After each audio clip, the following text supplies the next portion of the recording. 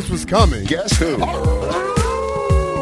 Let me start this thing off. Join me every week for the Michael Irvin Podcast. We'll give you the full MIP experience. I'm talking everything from football to fashion. I will be chopping it up with playmakers, headline makers, and I am throwing haymakers. I'm the MVP of the MIP. Don't miss it. Download new episodes of the MIP, the Michael Irvin Podcast, every Thursday on Apple Podcasts, Podcast One, and Spotify.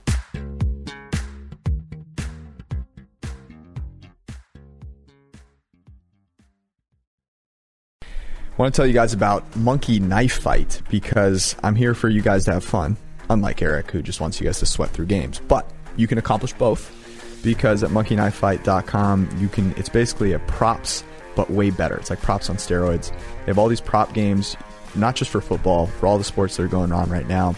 And here's the cool deal. So if you go and deposit $20 at Monkey Knife Fight and use the promo code PFF, we'll just give you a free PFF Edge subscription so you can come to PFF a whole year. It means you also get the draft guide when the draft shows up, get all the fantasy content, fantasy rankings, and all the fantasy projections, so you can go use some of those tools to help you at Monkey Knife Fight. It's $40 free for a $20 deposit and a bunch of fun. monkeyknifefight.com. It is September 23rd. This is the PFF forecast, and we are heading into week number 3. We're going to do some futures bets. I have actually a great story for you about last week. We're going to jump into week 3, pick our lock of the week, and then a little treat, because I know it's been a hard week. I have a Quibi show that I'm going to pitch to Eric. So it's going to be a great one. Let's rock.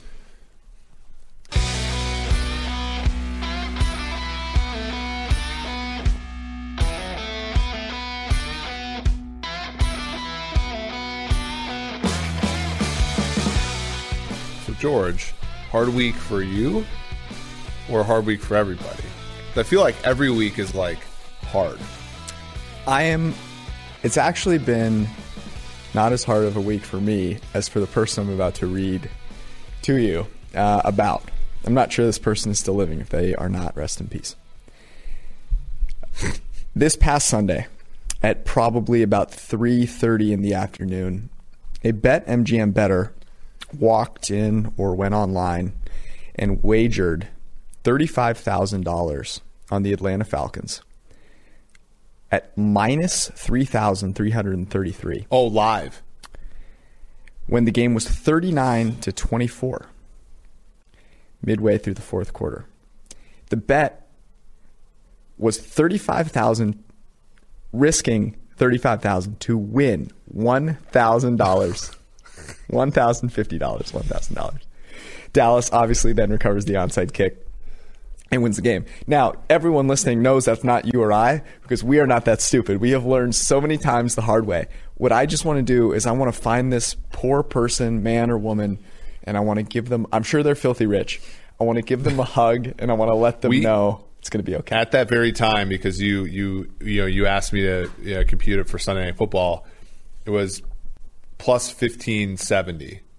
I mean, so just unreal. I mean, just a terrible.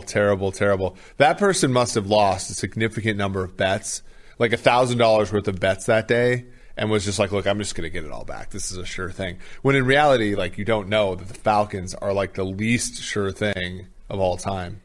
We talked about it on Sunday, but like that onside kick honestly sums up the entirety of my history since the Super Bowl betting on the Falcons.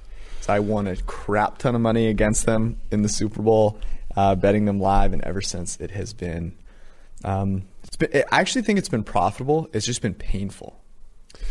It depends. I was sort of thinking about like the 80-20 principle today, and thinking like, does 80% of the money you make betting come on 20% of the teams? And I immediately thought about the Falcons, and I don't know. I think this year it's going to be Tennessee as the 80-20 team, because we'll talk about them here soon we'll enough. Let's start with some futures bets. I should let everyone know that you have been on a tear this week from a content perspective.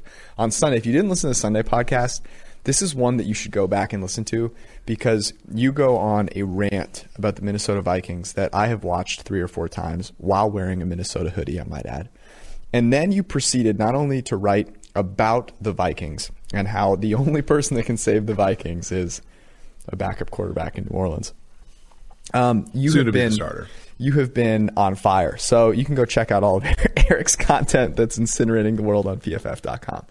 But one of the things that we like to get into this time of the week are futures. And there are a couple very interesting ones, one of which is actually an MVP bet. I also like a couple of to make the playoff bets. But I'll let you start off. What are some futures you like right now?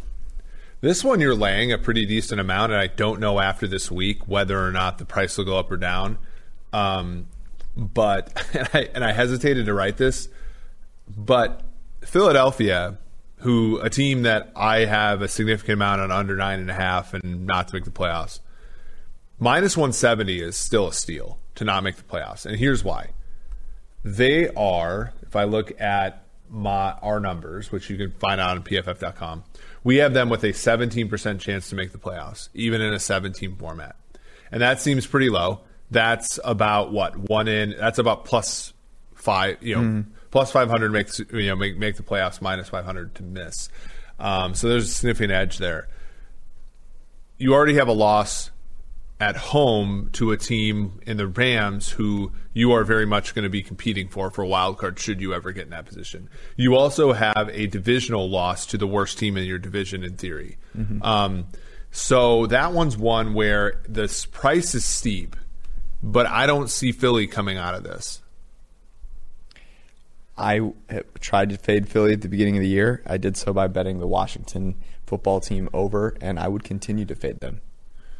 The Washington football team over, by the way, we have the Washington at 6.2 wins currently. So we would want them at, we think that they're going to go 6 or more wins 63% of the time. So that bet's looking pretty good at. Despite how awful they looked, honestly. They didn't play well, and they kept the game within a couple scores, which is interesting, right? I mean, I think McLaurin versus Denzel Ward will be a great matchup this week. I'm very excited for it. Okay. Here is – so at the beginning of the year, we talked about MVP odds. And we mentioned Russell Wilson. He's now the favorite. And I am now on the Aaron Rodgers to win MVP train. And it just seems to be setting up because they're going to play – they're going to play the Saints. Drew Brees was a guy that you would think was in the race. I don't think he's really in the race anymore. Russell Wilson is obviously the favorite there, but the worry that I have with Russell Wilson is they're in such a tough division. And I feel better, even though I really like the Seahawks, I just think there's so many things. There's 3 other 2-0 teams in that. There's 3 2-0 teams in that division, 2 other than the Seahawks. And so I like the idea of Aaron Rodgers. The revenge tour is something that I think by the end of the season will be more attractive to voters than Let Russ Cook, even though right now Let Russ Cook is very hot. Yeah. When Mahomes won it 2 years ago, Brees was the favorite for 10 to 15, 10 of the 17 weeks or so. I personally, I put in the futures article, Green Bay to win the division, I think is like minus 140. Mm-hmm. We have it more like minus 200. So I think that's a clear path. Chicago's a 2-0 team, but I think they're a little bit faulty. The path for Green Bay to a playoff berth, a division title, and possibly a first-round bye is really clear. Whereas, as you said with Seattle, it's a little bit hazier in a division where all the teams, I believe, are projected now to have 8 or more wins. Yeah, I mean, Timo has a really great article up on simulating the season and seeing who wins the MVP, and a lot of it has to do with, okay, do you win your division? That's hugely important. And then are you the most efficient, passing offense, basically, right? That is often a really good barometer because it explains a lot of what happened. It's not necessarily as predictive as something like PFF grade, but it tells you what happened. And right now, Aaron Rodgers and that Green Bay Packers offense is incredible. So I'll give it away a little bit. Timo's article has Aaron Rodgers at a 16% chance to win, and you can find him at plus 800, which means you just have to win that bet over 11% of the time. So I really like Rodgers to win MVP. Yeah, that's I'm looking for any excuse to root for greatness, and this is something we talked about with Josh Allen this week. Honestly, I at least try very, very hard, even if I dislike the player from a personal, like what they do off the field, to always appreciate their greatness on the field. And when you have a guy like a Josh Allen, for example, who's not very good on the field for a while, people obviously assume you hate them off the field. But I think it's great that he's playing better. I hope he keeps it up. How awesome would that be? I'm not predicting it because we have such a larger sample of him, being not as accurate. But I'm here to root for Aaron Rodgers. Yeah, I think the Rodgers thing is cool. He's had a fun, I think he just discussed today about mental health with Dak Prescott and Hayden Hurst. He always seems to give thoughtful answers. He's a person I think we're worthy of rooting for. All right, give me one more. Well, right now I think it's still mispriced. Arizona plus 104 to make the playoffs. We have it more at minus 150. I think they have one of the easier schedules moving forward. Let me look. If you have a PFF Edge subscription, you can look at our power ratings tool. Strength of schedule remaining, Arizona is tied for 4th. Easiest. Other teams that are ahead of them, Dallas, Cleveland, Baltimore, Washington, Seattle, New Orleans, Green Bay, all teams with relatively easy schedules, an average of about a half a point or more easier than the average team in terms of their schedule. So also Detroit on that list as well. So teams that you might want to buy into because they have an easier schedule moving forward. Arizona's on that list, and I think that they make the playoffs for the first time since 2015. Can I interest you in a futures bet? Okay. The Atlanta Falcons to make the playoffs. How much is it? So right before I came in, I was trying to find it. I believe I can't find the freaking tab now because I deleted it. I clicked out of it, but I think I found it for, was it 500? Okay. Let me look at where we have Atlanta. No, it should have been more maybe. Yeah, it should. We would have Atlanta to make the playoffs plus 500 is break even. So I'm not doing it. I was just teasing you. I would say, with Atlanta, they do have it relative to the 0-2 teams, though. They have, I believe, it's the best shot, and the reason for that, and I actually think. So here's an interesting thing. And we'll talk about this with the Sunday night game. So when we're creating our power rankings, there's a lot of prior that goes into it, and the Saints are a super interesting team right now, because they have been so good. Drew Brees, the highest graded quarterback over the last 3 seasons. And yet, over the last couple of games, he looks absolutely disgusting, right? And we know the age component is there. We know Michael Thomas isn't there. So there's all these reasons to believe it's for real. But mathematically, the Saints still look like a really good team. And so if you are saying, okay, look, the Falcons have a decent shot to make the playoffs, but we're also overrating the Saints relative to what we're seeing from a 40-plus-year-old quarterback, that might give you a little bit more juice. I think Tampa being good is the barrier here. The Falcons you're tied for the 4th toughest schedule moving forward: Philly, Atlanta, San Francisco, Denver, Buffalo, New England. So right, they have to play the Saints twice. Yeah, but and Tampa twice, and sure. But what I'm saying is the Saints just lost to the Raiders. Yeah. So playing the Saints twice, the Saints are a top 5 team. Yeah. If I really think they're the 15th best team. Yeah. Yeah, I could see it. You just hate the Falcons. It's okay. I don't hate the Falcons. I'll be the last one on the ship. Yeah, It'll be me. I don't hate them. We bet them this week. And we bet them this week. What are you talking about? Julio will have a strained hamstring. I'll be stretching him out. Just be me and him on the raft. I won't kick him off like Leo. Okay, let's get into Lock of the Week stuff.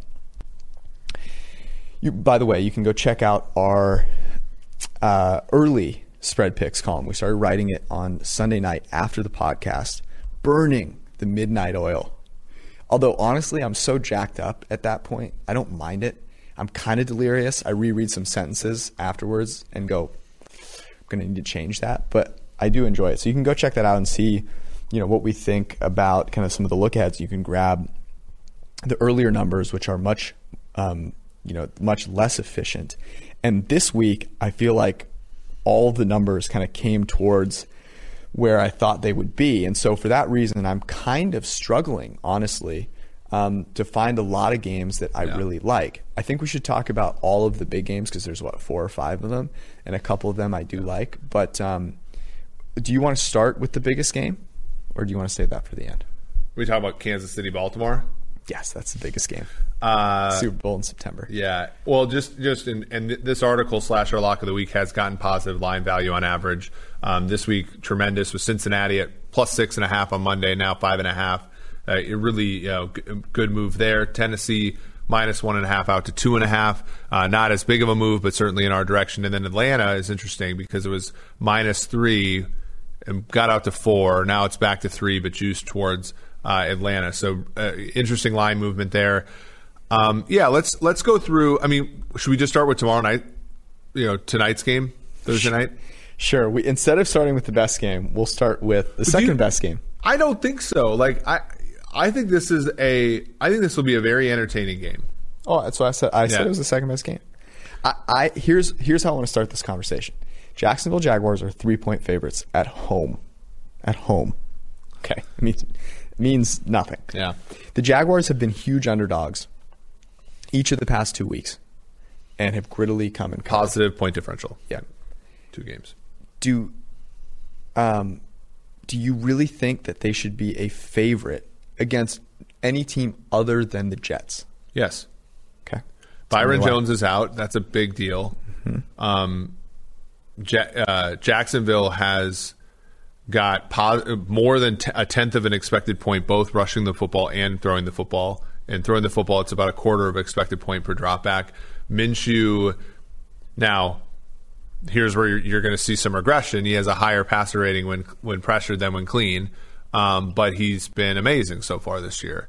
And the Jacksonville defense is not as talented, but it's capitalizing on mistakes that the other team is making. And the Dolphins, I think, are good enough to keep this game close, but I don't think they're good enough to be anywhere close to a favorite in this game, which they were early, pre-flop. I agree that they shouldn't be the favorite. I had this as a pick. I still think it should be. I don't know. I will say this. I don't want to bet on this game because there are bound to be some crazy things that happen in this game. Fitzpatrick and Minshew on the same field on Thursday night. It's going to be nuts. And I'm here for the Minshew mania.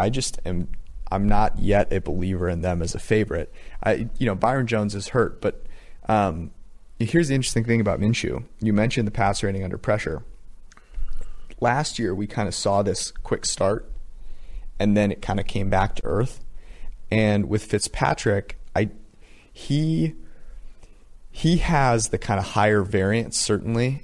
He makes some of those bigger throws on the football field. I do worry with Minshew that it's just, eventually those throws down the football field just aren't there because teams kind of figure it out. But yeah, that's fair. But I think I took over on this at 47.5, and it's moved now 48.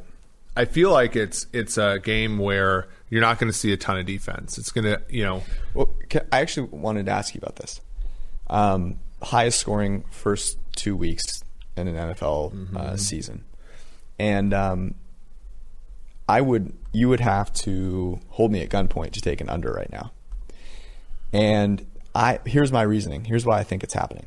Without the crowds, the biggest beneficiary of the crowd noise was the defense because it was harder for the offense to get on the same page. And now it's not. You never have to do a silent count. Mike brought this point up. So to me, it just makes it. Plus, defenses I think are probably maybe a step behind in terms of preparation. But to me, that it makes sense. And they aren't calling penalties on the offensive side of the ball. True. So to me, that's where I think you could see blindly betting over could kill you 1 week because they decide, as they did in 2018, right after Thanksgiving, to start calling holding penalties again. So I think to bet an over, you really have to have a reason for it. I think to bet an under, you really have to have probably 2 or 3 reasons for it. And a gun to your head. So I don't know. I'm excited for Minshew in this game. I think if you have an over season win total for the Jags, the next 2 weeks are humongous for you because They're home to the Dolphins, and then they go to our Bengals next week. Starting out 3-1 would be kind of fire for them. Can you say that again? Starting out 3-1 would be kind of fire for the Jags. You don't think so? Oh no, I think it would be. All right, let's go to the Rams and the Bills. The Bills are a 2.5-point favorite. I really do want to bet on the Rams. No. Because there are some things with Josh Allen. He has 151 passer rating under pressure. That is going to regress. He has 3 dropped interceptions. It's the most in the NFL. He can still be good and improved, and those things can regress. Okay? It can happen. Whereas what Los Angeles is doing with Jared Goff feels a little more sustainable. He still sucks under pressure, 35 passer rating under pressure, but he has yet to have a turnover-worthy play. I believe it's just him and Aaron Rodgers. And what they're doing in Los Angeles, I think, is really interesting. They're running play action about 50% of the time, and Jared Goff's average depth of target is way down. So they've said, look, we're going to keep running play action, but instead of all of these deep shots, we're going to make them a little bit quicker. And so it feels more sustainable. Their PACR is almost 1.7, which is basically for every air yard that Goff throws, they're getting almost 2 yards of actual passing. That's a scheme thing, and I think one that could be sustainable for them. They're also using motion at a far higher rate than a season ago, which is good.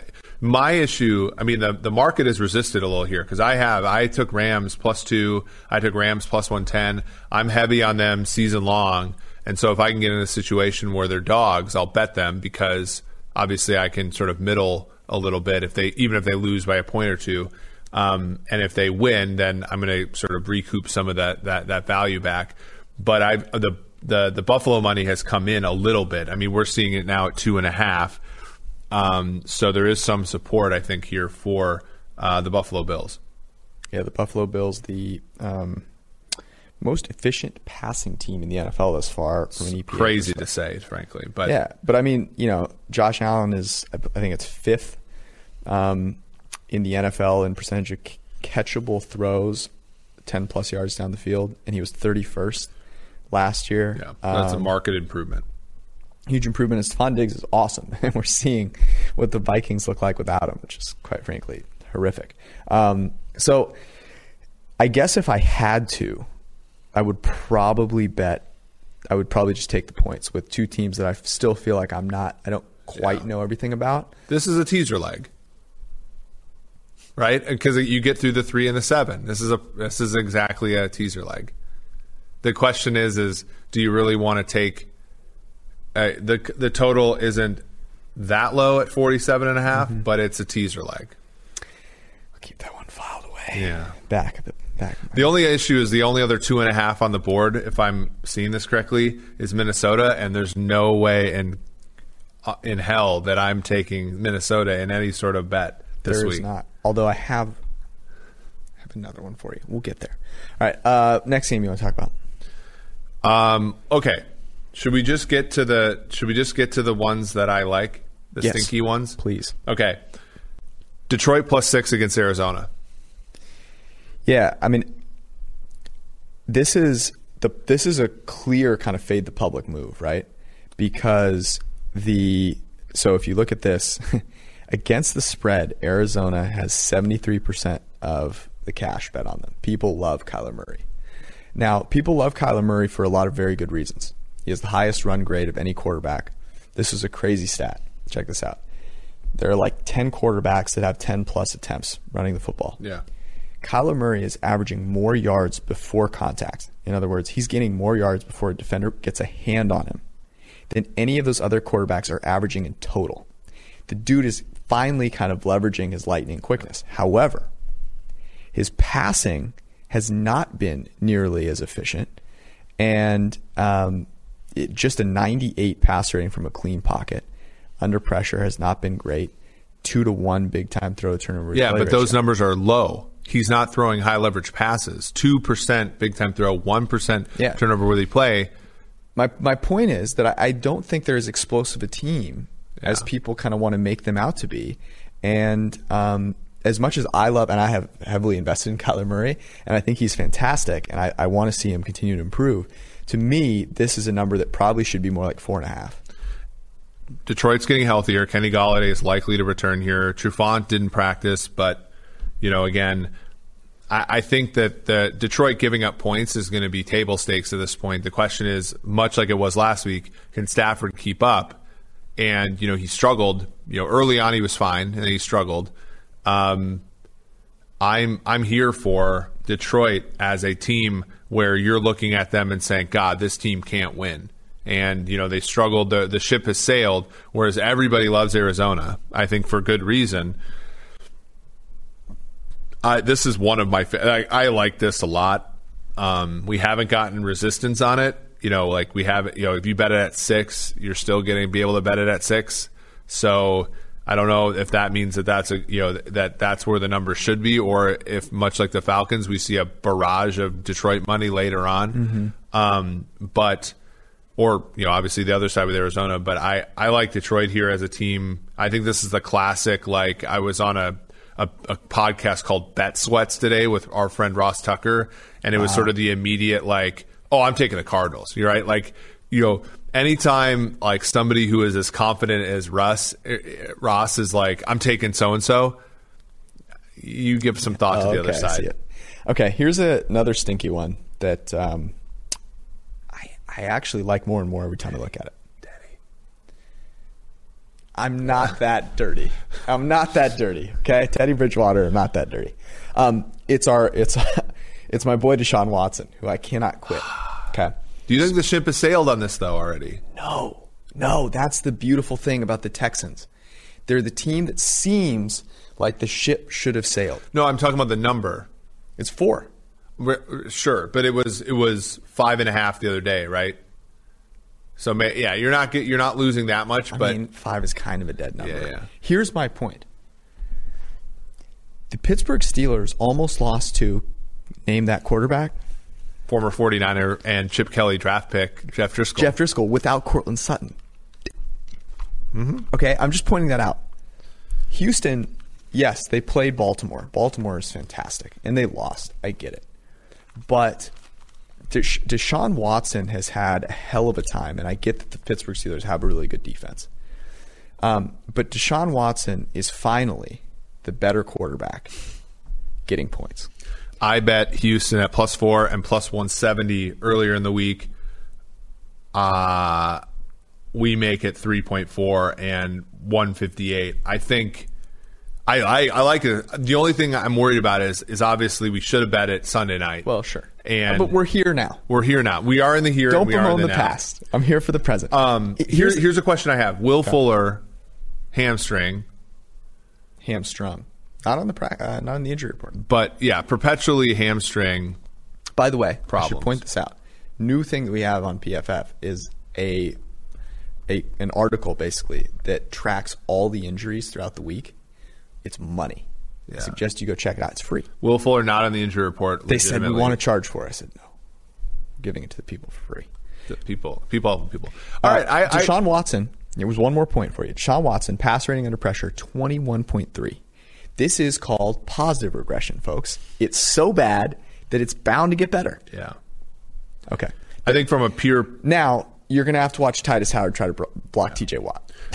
The average... So if you go to PFF Edge and you go to the power ranking section, Houston so far has played the toughest schedule in the NFL. The average team that they... Wait, are you sure? Yeah. The average team that they've faced is 8 points better than average. The next toughest schedule has been the New York Jets at 3. So their schedule has been twice as hard as the next. Yeah, that's a great point. I mean, the next toughest schedule, sure as hell is not the Pittsburgh Steelers, who have played, checks notes, the New York Giants and Jeff Driscoll. And, for that matter, kind of eked out. Yeah, their offensive rating still isn't good. Pittsburgh, when they run the football, is giving up 0.4 expected points per time. Their offense passing the ball has been fine, but I actually don't think that the Houston Texans have been bad as a pass coverage team. So the real question I have is, can the weapons of Houston keep up? And, we've already seen a little bit of a regression in the defense for the Steelers. I don't hate this at all. All right, give me another one. Let's keep it moving here, because I really want to talk about a couple of games. So I know Warren tweeted about how good Teddy's been against the spread. He's 0-2 so far this year. You hate to see it. Yeah, you don't like seeing that. But, and again, this is a game where it pains me a little bit. I got Carolina at plus 7.5 early in the week. It's now plus 6.5. I still think this is a good play. Okay.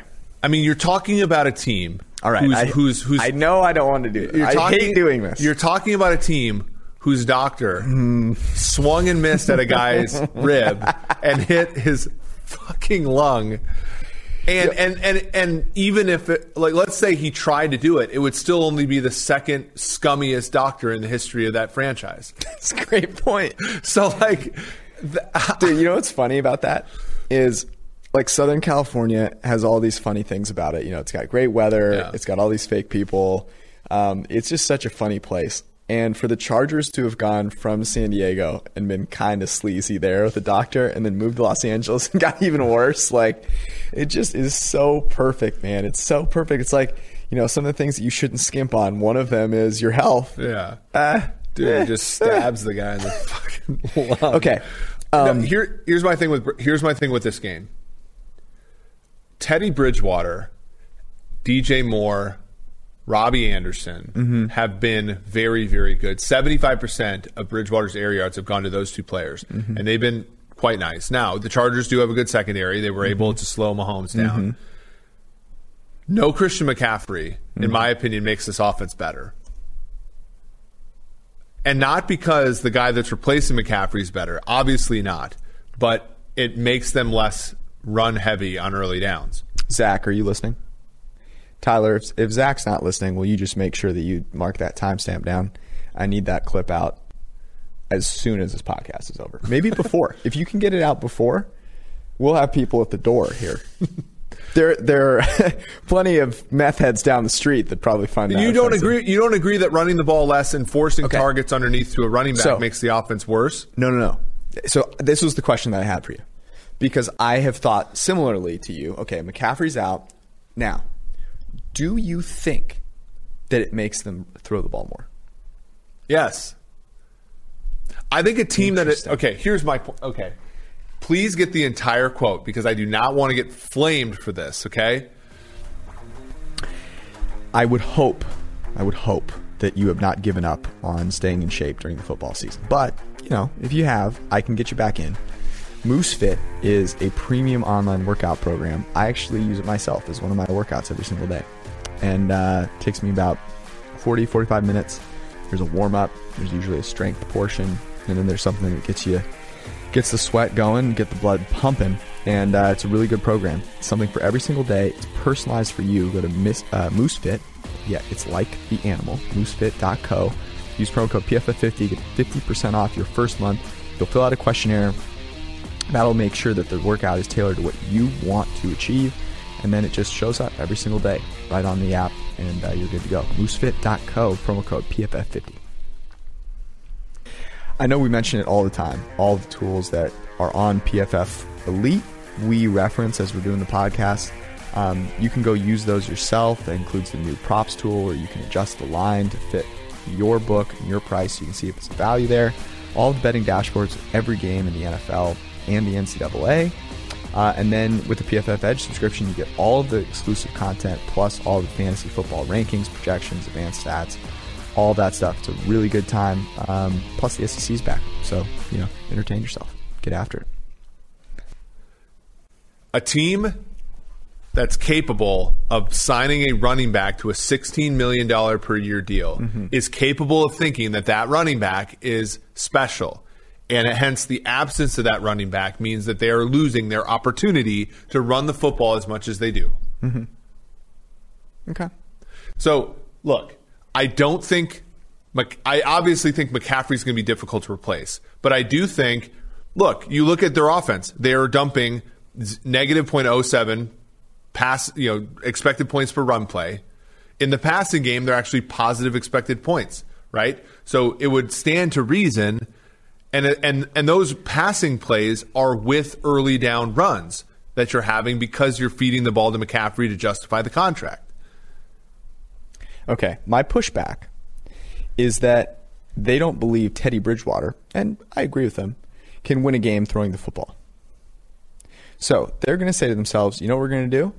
We're going to protect Teddy Bridgewater. You know how we're going to do that? We're going to run the ball on early downs. We're going to hand off to Mike Davis. But here's the problem. Mike Davis sucks. Christian McCaffrey, despite being a running back, is fucking awesome. So if you must run the football... You don't have to, though. Please do it with Christian McCaffrey. But my point is I think they still will. Because Teddy Bridgewater is Teddy Bridgewater. It's not Tom Brady. You're not going, oh man, you know what? We can throw it 65 times and still win this game. You know what they're sitting in? They have a whiteboard, kind of like that one, which you can't see. You know what they have written up there? You know what they have? They have number of runs and number of completions added together with a magic number starred. That's what it is. I hate this number of rushing attempts. It's not the yards that matter. It's the attempts. That will lead to completions. Hence my worry. Here's the other thing. Justin Herbert looked good. That defense is good. That team is massively more talented. Massively more talented. I'm a Chiefs fan, but I reject the notion that the Chiefs defense is significantly better than any other defense in the NFL currently. Okay. Frank Clark was out with an illness, right? Charvarius Ward, their best corner, was out. Mm-hmm. Their linebackers, I'm sorry, like the Chiefs linebackers are as soft as it gets in the NFL. Mm-hmm. And the Chiefs were caught off guard by having Herbert start like after the guy stabbed the other, the doctor stabbed Tyrod Taylor. So I acknowledge that it's stinky and stinky enough for me to consider. Okay. Can we move on? We can. All right. Teddy's got to get back on track against the spread. He sure does. He sure does. All right. I'd like to talk about the Bengals for a second. Okay. Because we got it at what, six and a half? 6.5, yeah. And now it's 5.5. And I get that sucks. Jalen Reagor's injured. There's a giant fire at Lincoln right now. I mean, the Eagles are in a really big world of hurt. But how are the Bengals going to get back from C.J. Uzomah being injured? I think Drew Sample was actually pretty good. I think the Bengals are a decent team. They have a little more rest here. Can I ask you a question? When was the last time that the Eagles looked good? When was the last time they played a complete game? Well, they're something like 8-15 against non-Washington and non-Giants teams in the last 2 years or something like that. Yeah, and this they're year, brutal. And this year, you know what they are? Well, my issue is that I think that there was a game. So the last time the Eagles looked good was in Buffalo last year. Okay. So they went into Buffalo and they ran the football in a very windy game and won convincingly against the playoff team. My concern, which we understand the running game and all that kind of stuff, I mean, the Bengals got dragged up and down the field by the Browns. And in my opinion, the only way the Eagles win this game, which probably is giving away why we would bet the Bengals, is if they bully the Bengals up and down the field and score basically every drive by running with Sanders. Mm-hmm. Which, look, everything about this game makes sense why people are betting the Bengals. The Bengals have 10 days rest. The Eagles suck. They're bad. They have a really. I mean, Carson Wentz is producing a turnover-worthy play on 8% of his dropbacks, and every time Philly drops back to pass, they dump a third of an expected point. But they are averaging positive EPA per run play. Great. That's the only reason Philadelphia could win this game would be by basically bullying Cincinnati through the run game. Here's the thing. I just believe that Cincinnati has a strong enough... They're the better quarterback getting... It's true.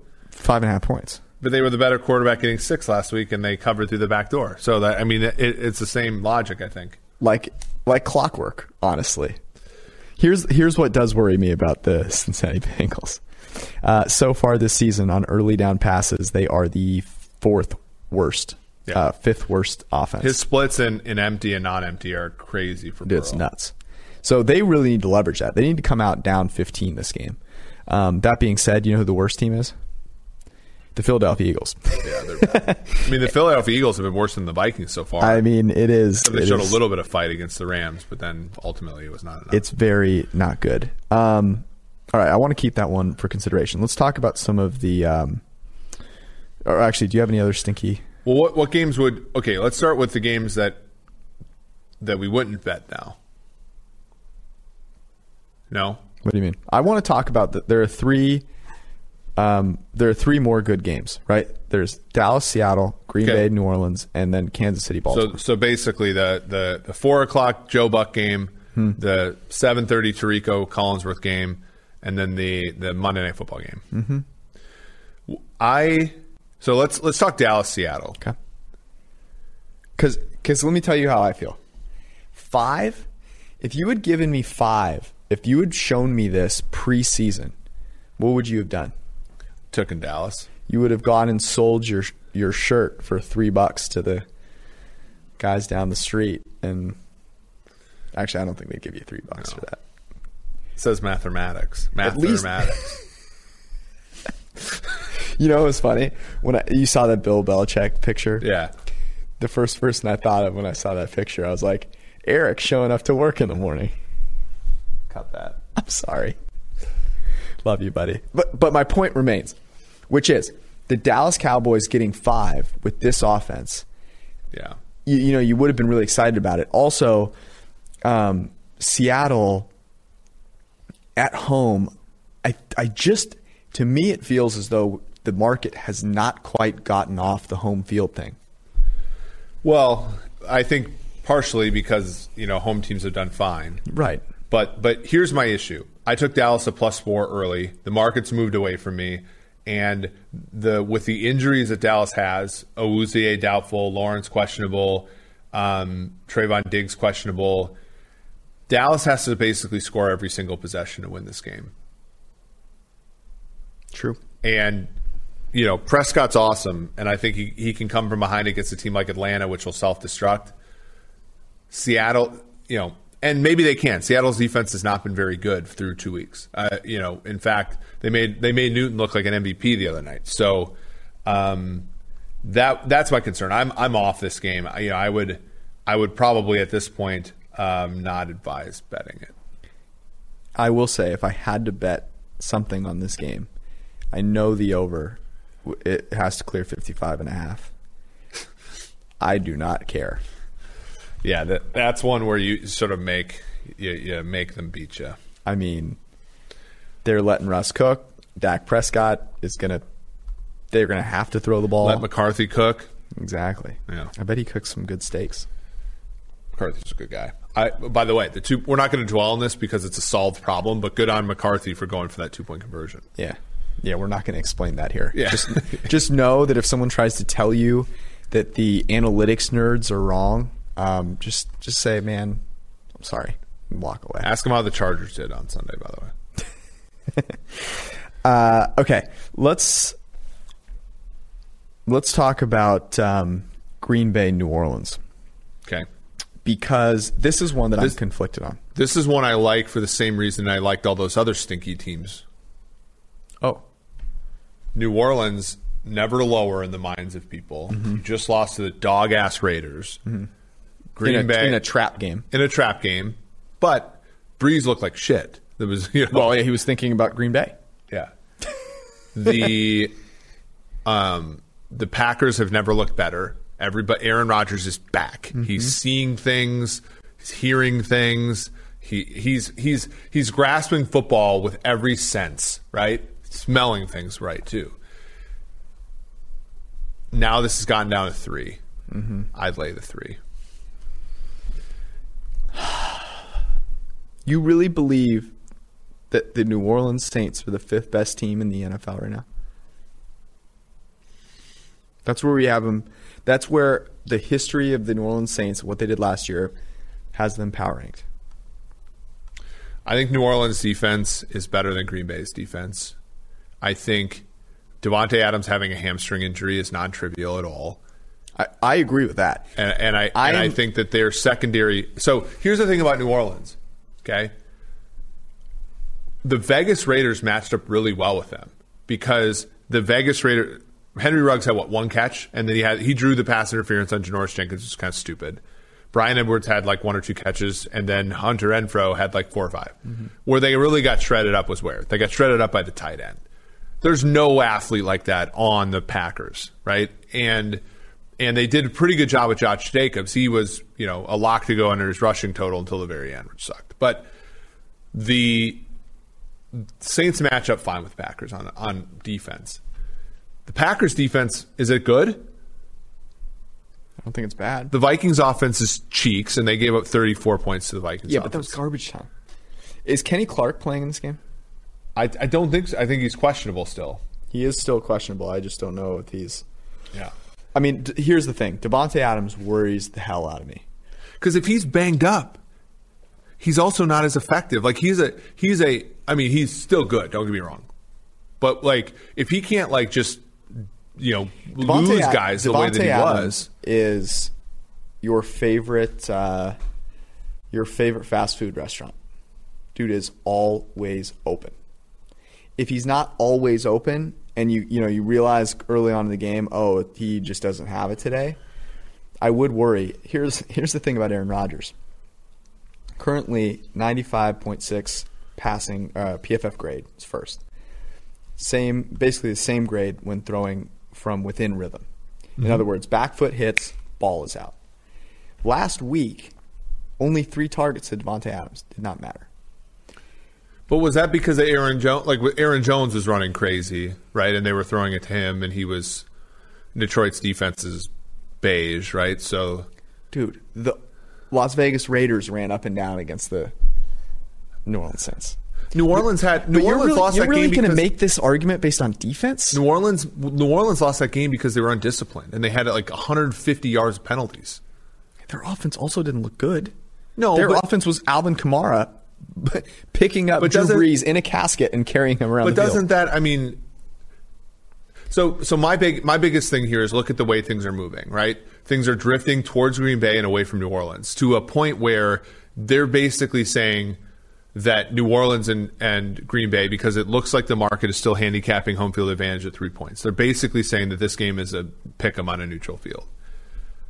I don't see that. I still see Peyton as being far better than LaFleur. I still see, even without Michael Thomas, an offense that has a New Orleans side that has way more weapons than Green Bay. Jared Cook is a significant player. Emmanuel Sanders is a significant player. Murray, Kamara. I'm not mentioning Taysom Hill. Did you just mention Latavius Murray as a significant weapon for the New Orleans Saints? He's fine. I'm done with this conversation. Okay, what a ridiculous I'm betting statement. New Orleans. I don't care. What should we bet on this? I'll take the Packers +3. Okay. So what's the wager? Steak dinner at Jeff Ruby's? Hey, Jeff Ruby, by the way, if you want to sponsor the pod, come get us. I've eaten at Ruby's a ridiculous amount. An outrageous it's amount. Not good. There's not a lot of restaurants open. My other restaurant that I go to is closed. My 80-20 team is going to cover this weekend, so I'll have the 200, the money that we need to go to Jeff Ruby's if I lose. All right, that's a deal. I've got the Packers +3, and I will be feasting at Jeff Ruby's come a week from now. Okay, that's great. I'm excited for this game. I was going to finish my thought, which was that Aaron Rodgers, the reason I'm not as worried about Devontae Adams is that last year he threw within rhythm less than 50% of the time. This year it's about 70%. And to me, that just is him acknowledging I can win by getting rid of the ball quickly and getting it to other receivers. So I do worry about the Devontae Adams one, but it's not as much as I would have worried about it before. Also, Jair Alexander playing really well. Thought I'd mention that. All right, let's get to the game I have been waiting to talk about. The two best teams in the NFL, the Kansas City Chiefs and the Baltimore Ravens, both of whom have played the Houston Texans, interestingly enough. In Baltimore a 3.5-point favorite. It seems as though there is a kind of consensus out there that the Baltimore Ravens are the best team. And that has moved that way in our power rankings. Both the Ravens are, I think, like 1 ELO point, which is like hardly anything more than Kansas City. But 3.5? We really going? See, here's the thing. Remember when Brady was an underdog week 1 against the Saints, and they said this is the first time Brady's been an underdog in the regular season for like 10 years? 10 years from now, that's what we're going to be saying about Mahomes. I agree. And so, you know what side I'm on. Anytime I get to bet on my favorite team, I'm going to do it, and I'm going to take the points. The Vikings aren't playing this game. The Vikings are not my favorite team. Stop. You guys are unbelievable. But so for those of you that don't know, I'll tell you a really quick story. Kevin Cole, Unexpected Points podcast, great podcast. You should listen. Also, the PFF Daily Betting podcast. True. We both give Eric a really hard time because we think he secretly just loves and adores the Vikings still, and that's why he gets so worked up. So anytime we can stick it to him, we do. Okay, but so 3.5 is too much. So let me ask you this question. And I was thinking about this game, and I was saying to myself, okay, do I want to bet this game before the game starts? Or do I want to wait until the end of the first quarter when the Chiefs are down by 21 and then just bet every 5 minutes? Until the problem is I actually think the Ravens are probably the only team in the NFL that can beat the Chiefs by more than one score. Because they actually the Ravens are the best team well ahead in the NFL. I agree, no doubt about it. But the Chiefs' defense is soft. But the Chiefs' offense is the best offense when down in the NFL. So which one wins out? This is a great question. Which one do you think has? I don't know how to phrase this question because it's not necessarily like which one wins, but which one so after the team that's leading gets out to a lead, which one ends up winning from there on out from point differential? The team that's better, the best at winning from ahead, or the team that's best at coming back from behind? I mean, we've seen at least a couple permutations of this, right? So in 2018, Jackson went into Arrowhead. The Chiefs had a lead for a decent amount of the game. He came back, got the Ravens the lead, and the Chiefs came back. That was that one play. Tyreek Hill, they were basically blitzing everybody, and he hits Tyreek Hill on the 4th down, and then eventually the Chiefs went on and win in overtime. In week 3, we were on the over, in week 3 last year, and the Chiefs got out to a lead, right? Well, the Ravens scored first, but then the Chiefs scored like 21 unanswered. And then eventually Lamar made enough plays where they covered the number in that game. And it was like, 35-30. Ravens went for 3 2-point conversions. It was really weird. The Ravens got some very lucky plays in that game. They did for sure, yeah. So in my opinion, so here's what I've said all week. The Chargers defense gives the Chiefs a lot of fits because of that cover 3 and so on. The Ravens don't do that. The Ravens rush 5 or more a lot, and they cover with man defense on the back end. And the thing about the Chiefs is that their guys can beat man coverage really, really well. And we saw it last season. Like they played without Hill. Hardman runs down the seam on Chuck Clark, gets a huge touchdown. Do you think they stick with that here? I think so. I mean, if you're going to defend the Chiefs, what would you do? I would do what the Chargers do. I would try and have a bunch of guys that can cover. I would play zone, and I would not blitz once. But then how does that? Because I know you were frustrated because you liked Kansas City minus the points the other day.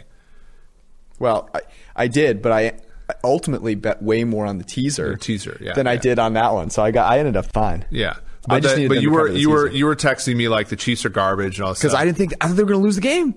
But the problem was, and I was on Soren's show and talking about this. It's like early in the game, they basically wanted to see if their regular offense could win doing regular offense things, which is dropping early down runs, drop back to pass, try to hit the intended receiver. When the game got on the line, what did they do? Mahomes ran the football, and he made plays as like he did whatever he needed to do to win. And I think the Chiefs will come out and play that way the whole game. I was actually going to say I thought to me a really sneaky part of this game was not Lamar running the football, but Mahomes running the football, because if the Ravens do what they normally do, which is blitz and play man coverage, he's sneaky escapable. What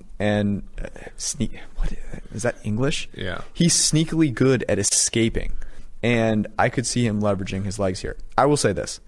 I love Lamar Jackson. I love the Baltimore Ravens. At 3.5, I have to. You can't justify making that bet. It's a total and complete and utter overreaction to what has happened the first 2 weeks, which is that Kansas City has been out of sight, out of mind for all but one game for like the last, since Friday of the first week, right? That people have forgotten the Houston game, and they saw them play like crap against Justin Herbert in a game where they weren't actually prepared for Justin Herbert. My concern, if I'm the Ravens, is that some of the things the Chiefs suck at, you don't actually ever exploit, which is Anthony Hitchens, Ben Neiman, the guy that got truck sticked by Justin Herbert, and Damian Wilson are awful in covering running backs. But the Ravens don't throw to running backs. They run and then they throw outside the hash marks or down the middle of the tight end. And I think viewing this from the Chiefs' perspective, Matthew can probably do a decent job on Andrews. The corners, Ward's a pretty good corner. I think he can match up decently with Brown. They don't have a ton of receivers that really scare you. And to everything, like, I don't like Frank Clark's contract, but the guy sets an edge. And, Tano passing, 6'8", 270, sets an edge on the other side. If the linebackers sell out to stop the run in this game, I think the Chiefs can at least... how many stops do the Chiefs need to make?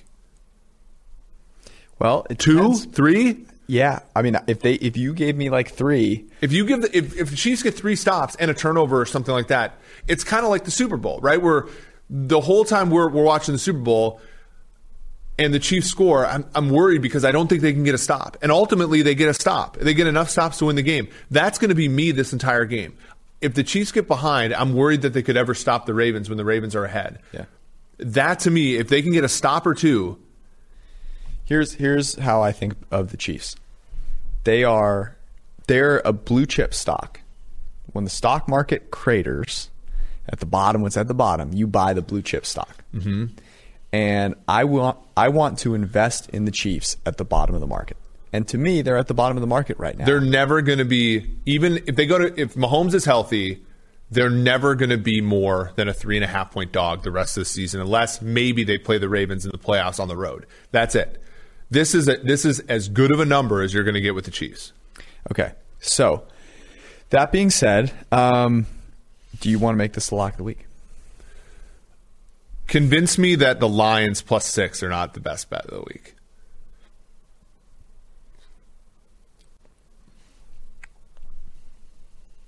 I mean, man, I do like them. I also very much like the Rams and the Bengals in a teaser. Okay, so Bengals you're teasing up to 11.5. Rams you're teasing up to 8.5. I mean, is the teaser thing just gonna be a bit that we do every week? Is really my question. Like that's why today I sort of went through and I jotted things down to basically be like, I was just gonna see how much I could tease you there. I don't have a problem with the Lions. It's just they're so stinky. It would be nice not to like extra sweat out the Chiefs on Monday, but I don't know. I mean, is there a part of you that doesn't just think Kyler Murray can just beat the Lions by running the ball? Yeah, of course. Like that, he doesn't need to throw the ball well. Like it won't matter. No, I mean, look, I don't have a ton of faith in the Lions to be great moving forward, but I feel like this is just sort of going against like all the narratives and everything where it's like, is Detroit, I mean, when you look at our power rankings, right? Like we have Detroit as, Lordy, where am I here? We have Detroit as being 3.5 points worse than an average team on a neutral field. We have Arizona no points better, right? So if you add in, let's say, a point of home field advantage, now you're talking about 5. So you're even basically. That's such a stinky game. So stinky. I mean, look, I love the Chiefs as much as anybody. I'll be happy to have them as the lock of the week. I just feel like I feel like there's a squareness to the play that's like. I'm with you. That's you're rushing to take them. The other one I was thinking about, although I'm irritated that we didn't get the number, although the support here helps, is Carolina. No. Because you're not. I am not doing that. You don't like Carolina. Let's go with the Lions then. All right. Hey, Detroit. As Eminem once said, "Feet don't fail me now." We can't. We need the Detroit. We need the best there is out of Detroit. And Lose Yourself is, obviously in that group. So what are the best things coming out of Detroit? You got Barry Sanders, you got Herman Moore, Eminem, Ford, the automobile. Yep. And this game Sunday in Arizona. I love Eminem. I thought you'd like that because here's the deal. So when I was a professor for 6 years, I was 26 when I was hired. When I left to join PFF, I was still the youngest person in my department. I am now a geezer here. And so when I'm like hanging out with you and Austin, my two best friends at the office, you guys always talk about me like I'm old, right? I got kids. I live in the suburbs. Every once in a while, I have to pull out. You have to remind us. I have to pull out a little thing that shows that I, am a little bit of a youth at heart. Well, I will tell you this. On Sunday, the palms and the rest of my body will be very sweaty. Well, what's the knees weak on? So here, there hopefully won't be vomit on my sweater. Yeah, mom spaghetti. Because I won't be wearing a sweater. Well, here's the thing I'm going to wonder about, because normally how our Sundays go is you come and hang out for the noon games. Mm-hmm. I'm from Minnesota. We call them the noon games. And then you go home, and you leave me and Austin to watch the 4 o'clock games, and then you come back for Sunday Night Football because we work the games. Are you staying this whole time and going to sweat this game out with me? Probably not. Okay. I'm a man of routine. But you know what I might do is, this is a 4:25 game. I might make a special effort to be back here for the second quarter. half. Yeah. What if Detroit's up 14-3 at halftime? How nervous are you? I'll lose. I work out in the morning. I'll lose another set of 10 pounds of sweat for this game. Okay, there it is. The Detroit Lions +6 in Arizona is going to be, I can already tell. Okay, we're going to close out with this. I have a show that I'm going to pitch you, and you are going to decide, is this me making up a great show, or is this a show put on by our good friends at Quibi? I can't remember what the last one, whether you guessed it or not. It was that. No, I knew it. I knew it was an actual, and it was actual. It was like show. It was like Talk Sex with Sue or whatever that show was called. Sext Shan.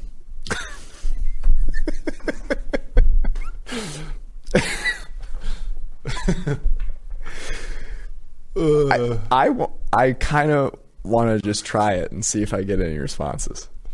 Do you have to buy Quibi, or do you get like a free trial? Because I still haven't used my free trial. If you can get, I heard those are hot.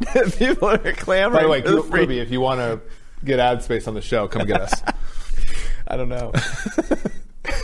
All right, you ready? Yeah. Okay. Making it in the restaurant industry is no easy task, but it pales in comparison to hacking it as a culinary influencer. Quibi's newest reality show, Food Porn, follows 5 men and women trying to make it by snapping lusty photos of the food you didn't know you had to have.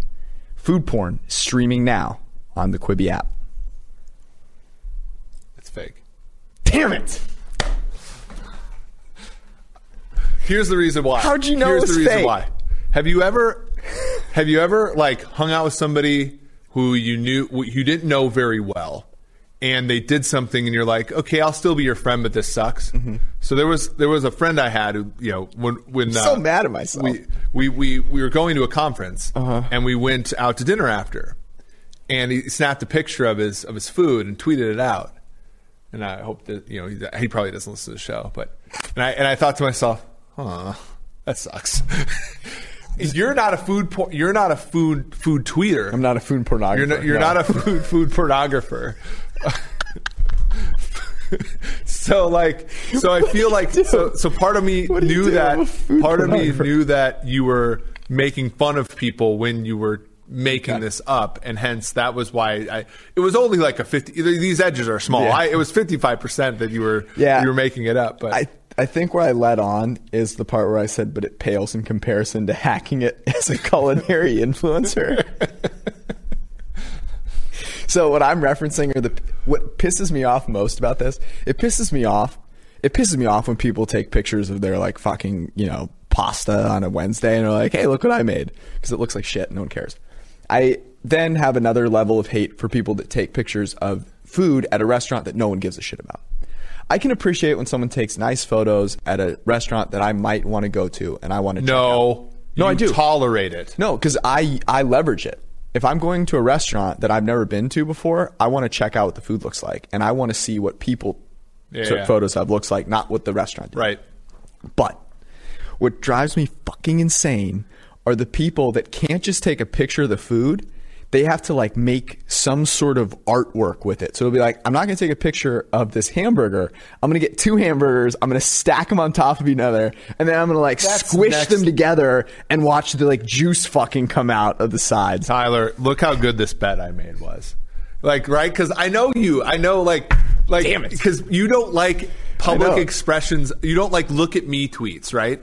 And food porn is the quintessential, the stone cold lock of look at me tweets, Instagram, all this kind of stuff. They'll take like a pint of ice cream. This is getting carried away. Pint of ice cream. And then they'll take another pint of ice cream and like let it melt a little bit and then like dump it on top of the other one. What a waste. Here's the last, we'll end on this. Last question. Because this is where I draw the line in a good way. Okay. If you are a barista at a coffee shop and you tweet out your coffee art, okay, I find that acceptable because I love coffee and it's your work. I can also still drink it. Yes, and it's your work, right? When you tweet out pictures of somebody else's food that you've ruined. Yes. Okay, so but you got to disguise it better next time because that was a little too easy for me. I'm coming with my A game next week. So Sex with Shan was a real show. Food pornography, not a real show. Real thing. Not an actual Quibi show, but it might be in the future. Yeah. Quibi, you can come pick. Look, come get us. Yeah, I hear you have a $2 billion marketing budget. Incredible. All right, that was our show. We'll see you guys on Sunday night, Monday morning. Enjoy week 3. Peace out.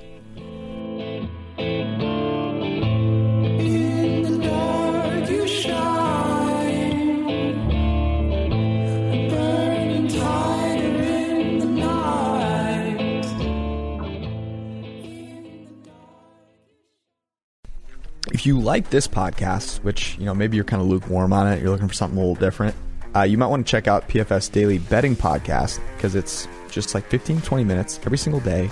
Gives you something to bet on. Even if there's no games that night, it's a bet you can place that day. And it rotates. So I'll be on there. Eric will be on there. We're actually on there together on Sunday mornings. It's kind of a good time. We usually record it late Sunday night or Saturday night. That's also fun. Ben Brown is on there a ton. He's awesome. Does bunch of great stuff. He's talking props, he's talking college. Kevin Cole's on there talking Showdown. Lee Sharp is also on there, and Austin Gaillard makes an appearance once a week. So PFF Daily Betting Podcast, go subscribe and listen.